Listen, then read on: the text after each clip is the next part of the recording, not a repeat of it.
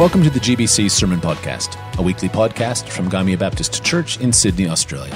I'm Mark Rader, Senior Pastor here at GBC, and I pray that you'll hear the invitation of God to join in His mission in this message. This week we continue our theme for 2022, Renovation, Rebuilding for Purpose, and our study of Nehemiah. In this week's text, Nehemiah puts his bold plan into action as he makes his requests of the king. This interaction highlights a familiar tension for many followers of Jesus, the tension between our desire to trust and rely on God's leading and the desire to do what God is asking us to do.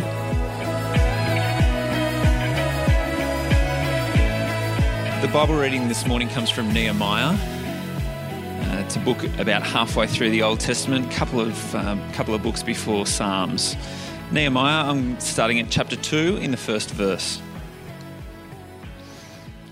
In the 20th month, in the month of Nisan, in the 20th year of King Artaxerxes, when wine was bought for him, I took the wine and gave it to the king. I had not been sad in his presence before. So the king asked me, "Why does your face look so sad when you are not ill? This can be nothing but sadness of heart." I was very much afraid. But I said to the king, may the king live forever. Why should my face not look sad when my city, the city where my ancestors are buried, lies in ruins and its gates have been destroyed by fire? The king said to me, "What is it you want?"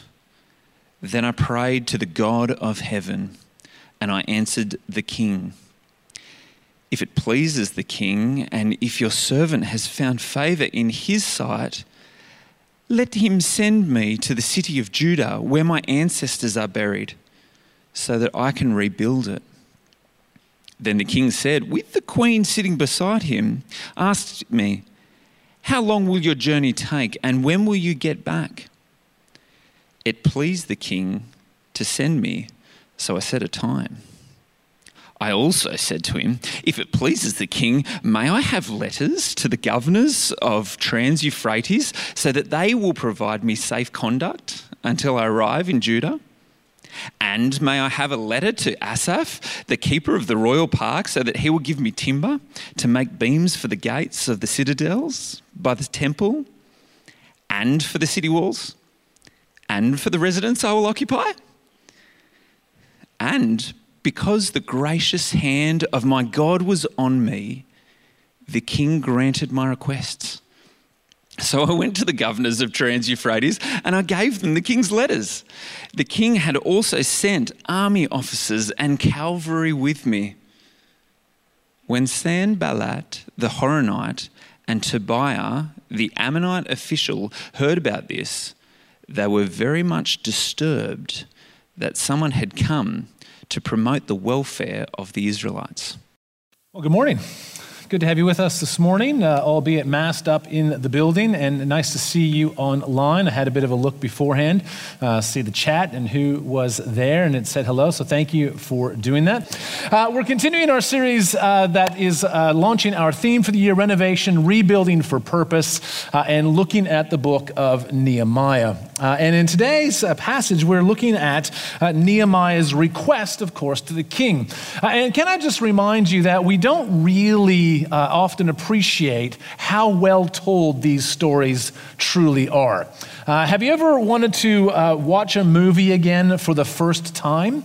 Or read a book again for the first time, not knowing how it ends?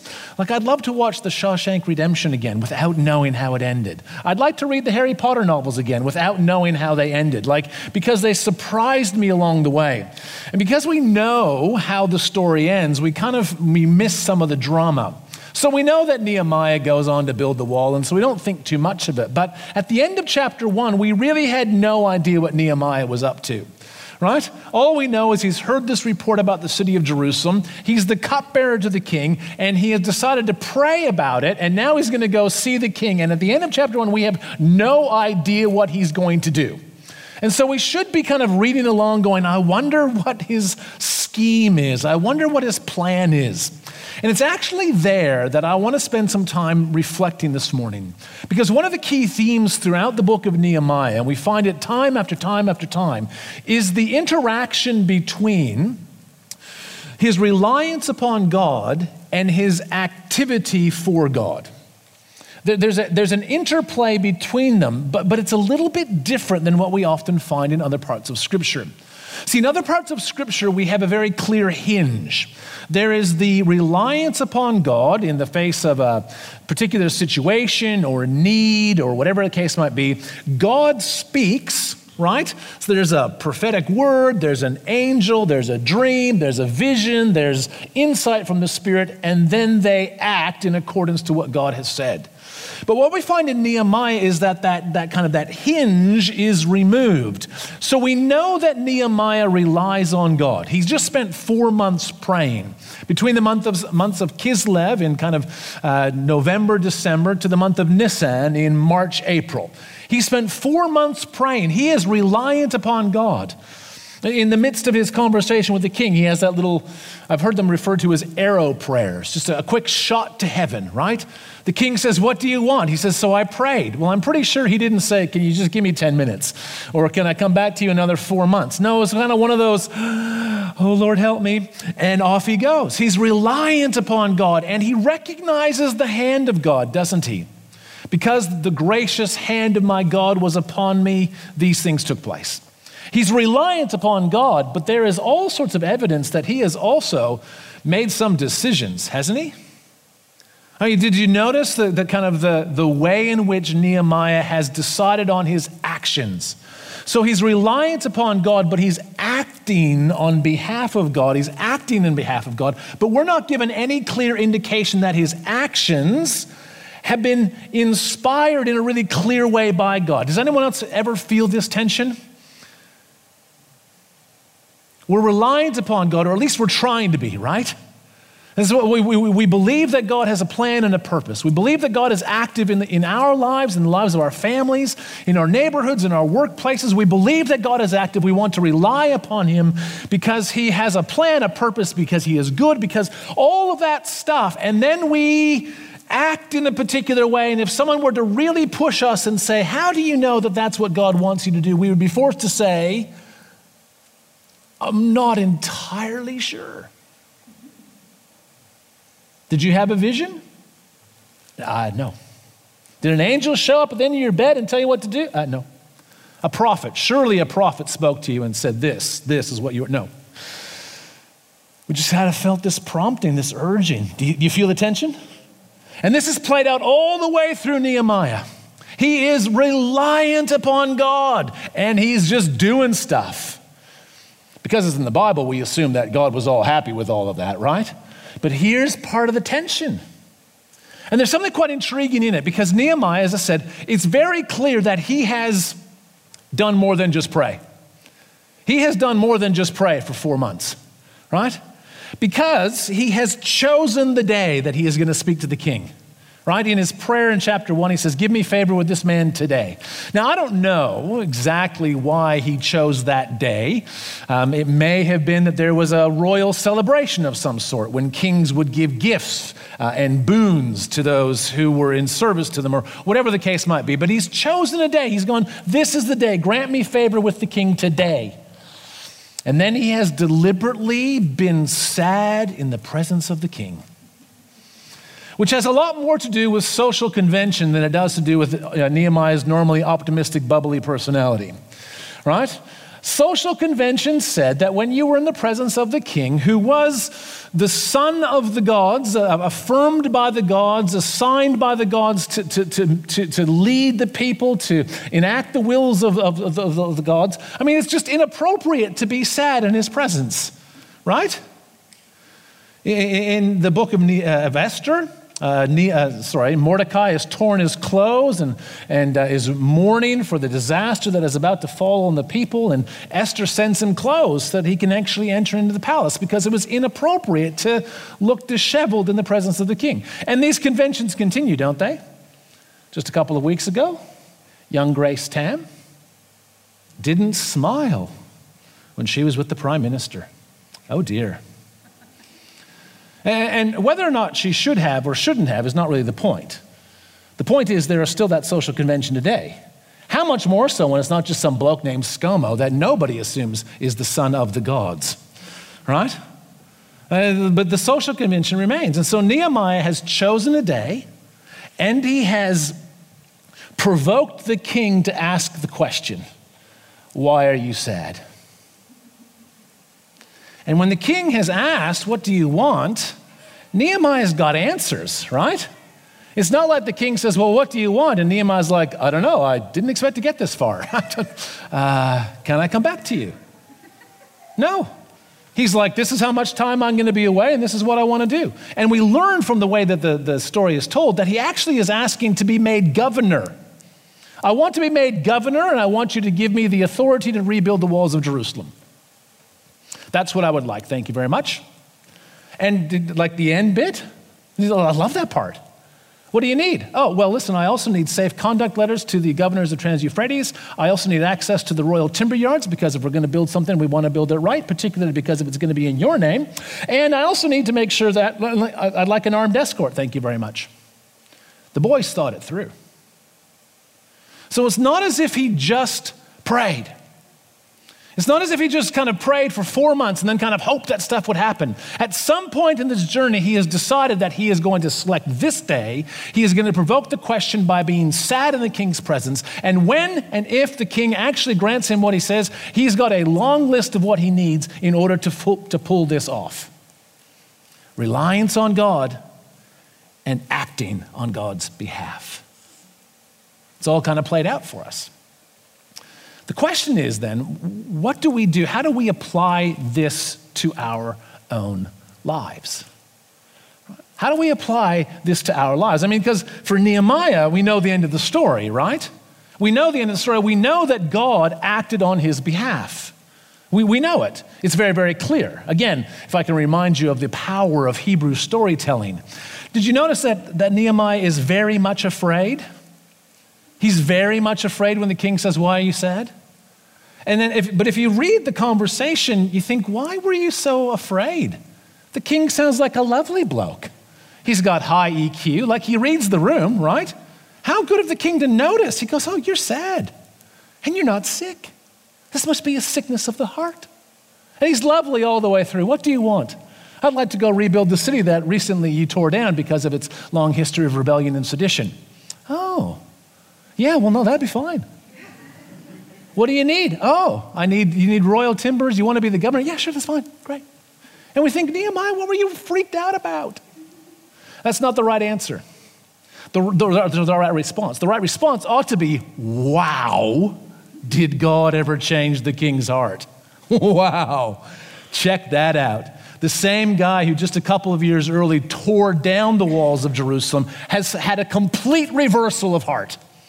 He's lovely, so lovely that we're suspicious that God was at work.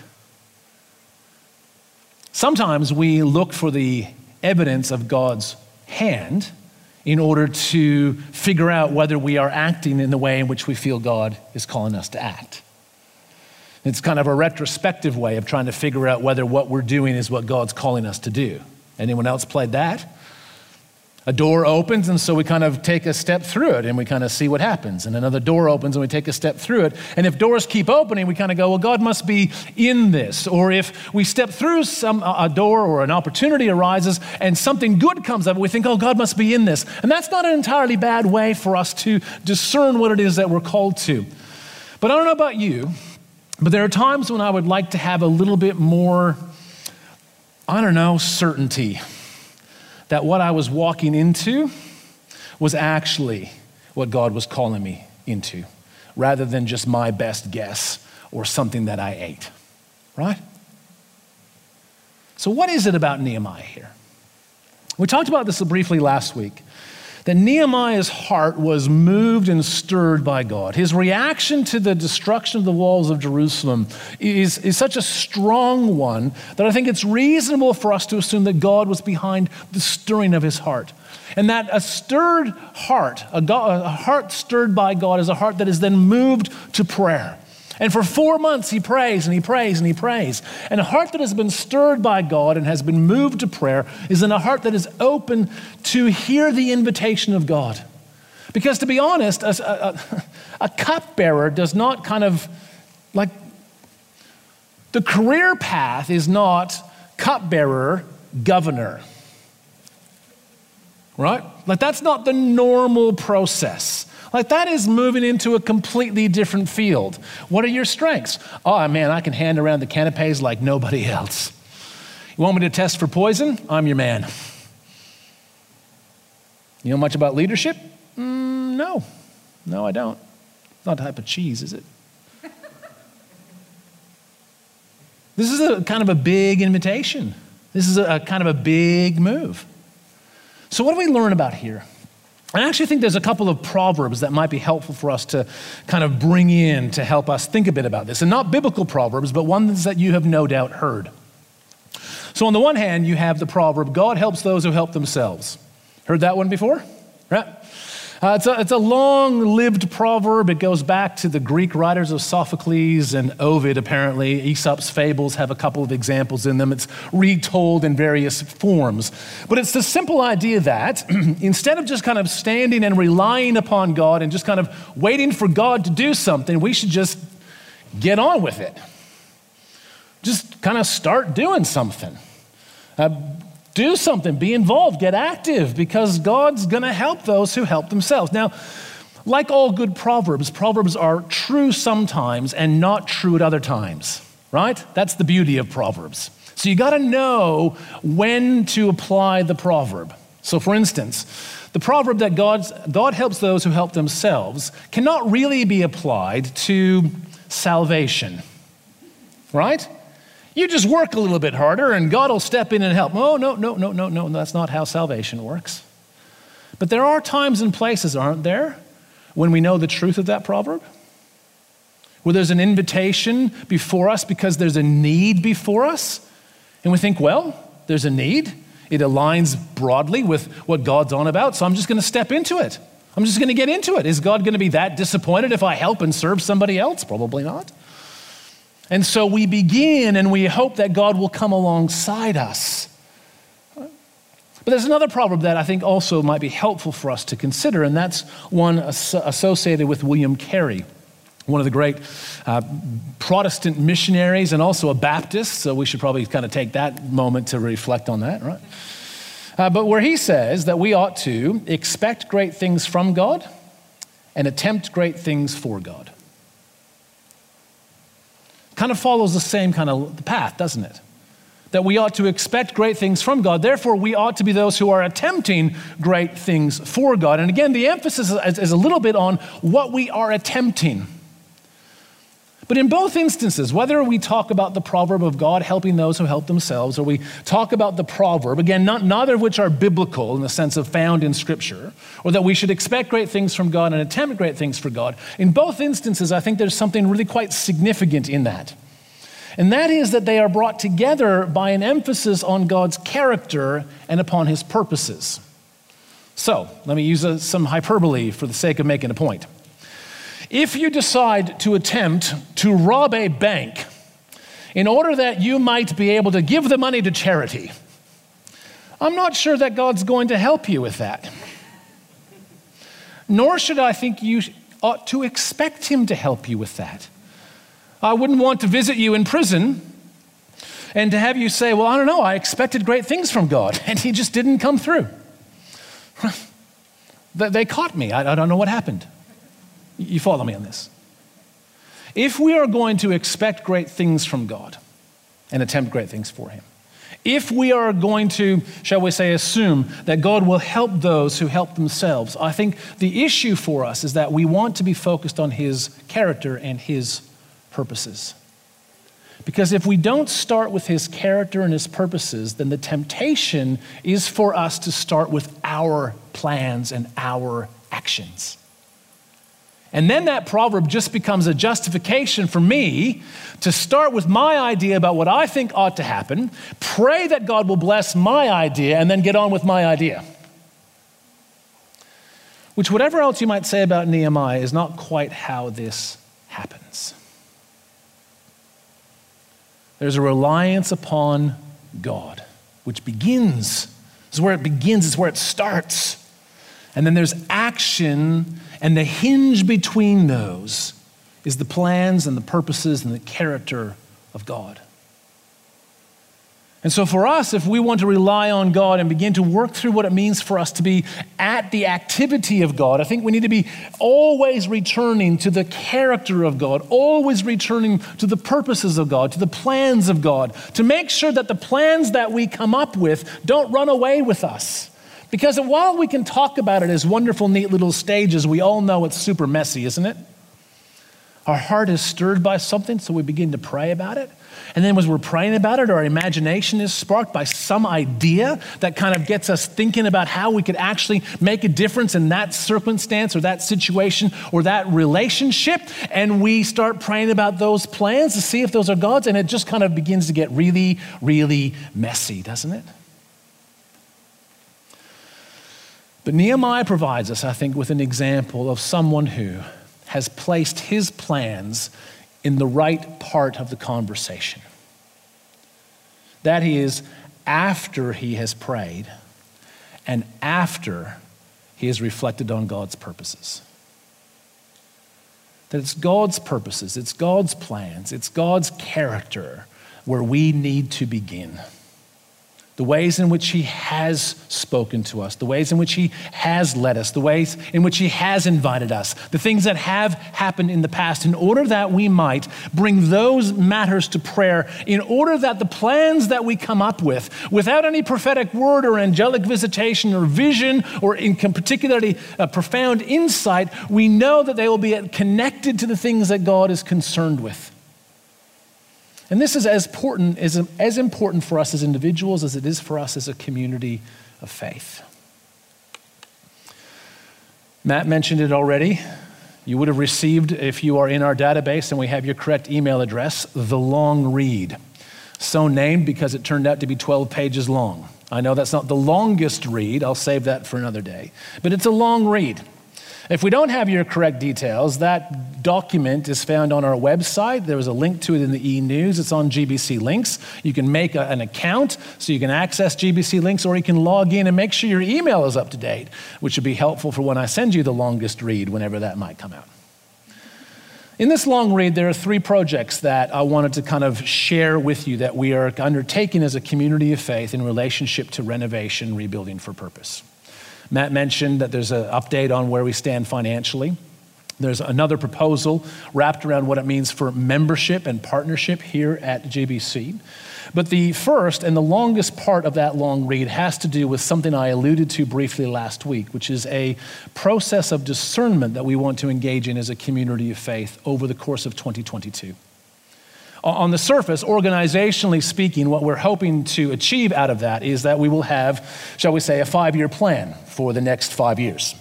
But theologically, we want to talk about that not so much from a corporate perspective as a 5-year plan, but as the invitation of where we believe God is leading us as a community of faith.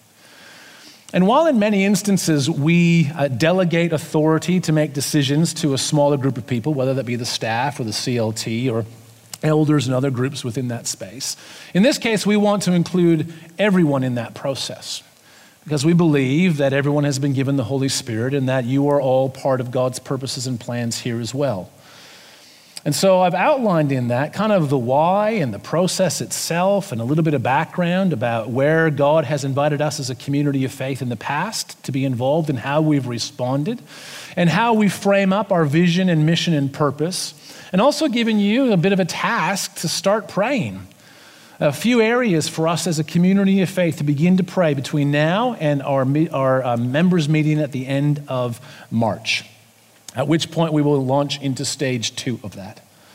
And the whole process that I'm hoping that we will achieve is not only that we might have a 5-year strategic plan, but that we together might discern the voice of God.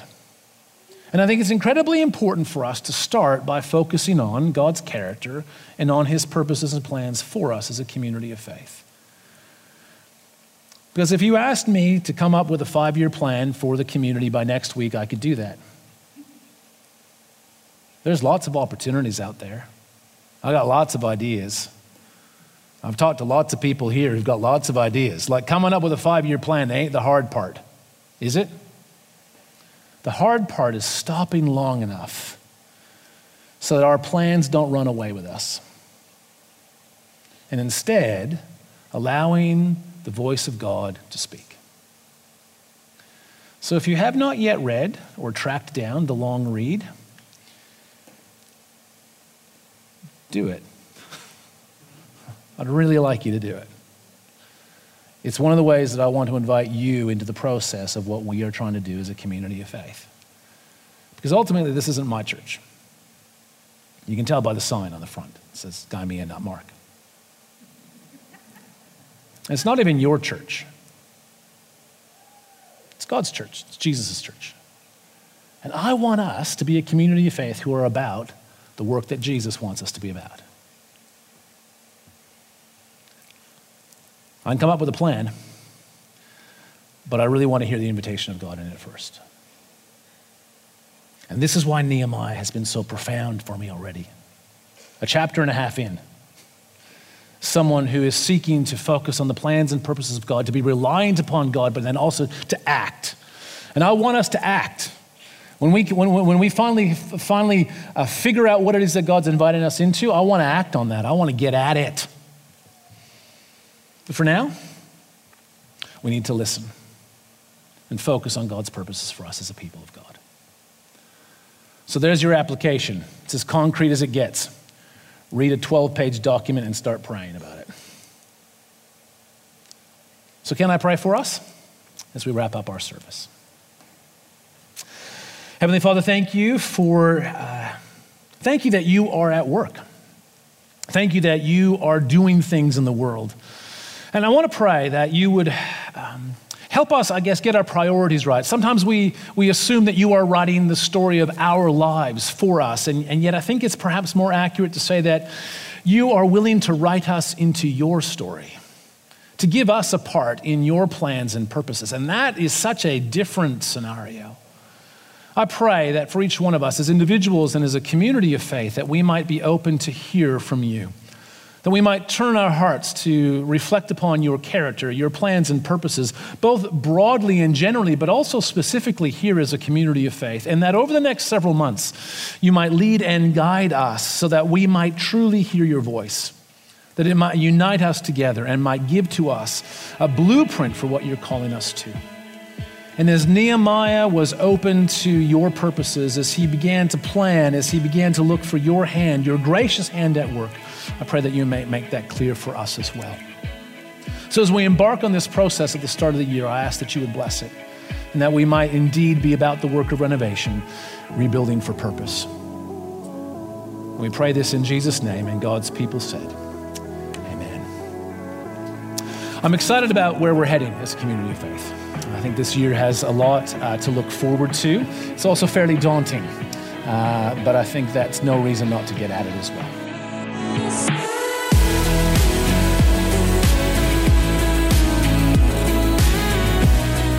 It is clear that Nehemiah relies on God, and it is equally clear that he is confident that what he is doing is aligned with God's plans.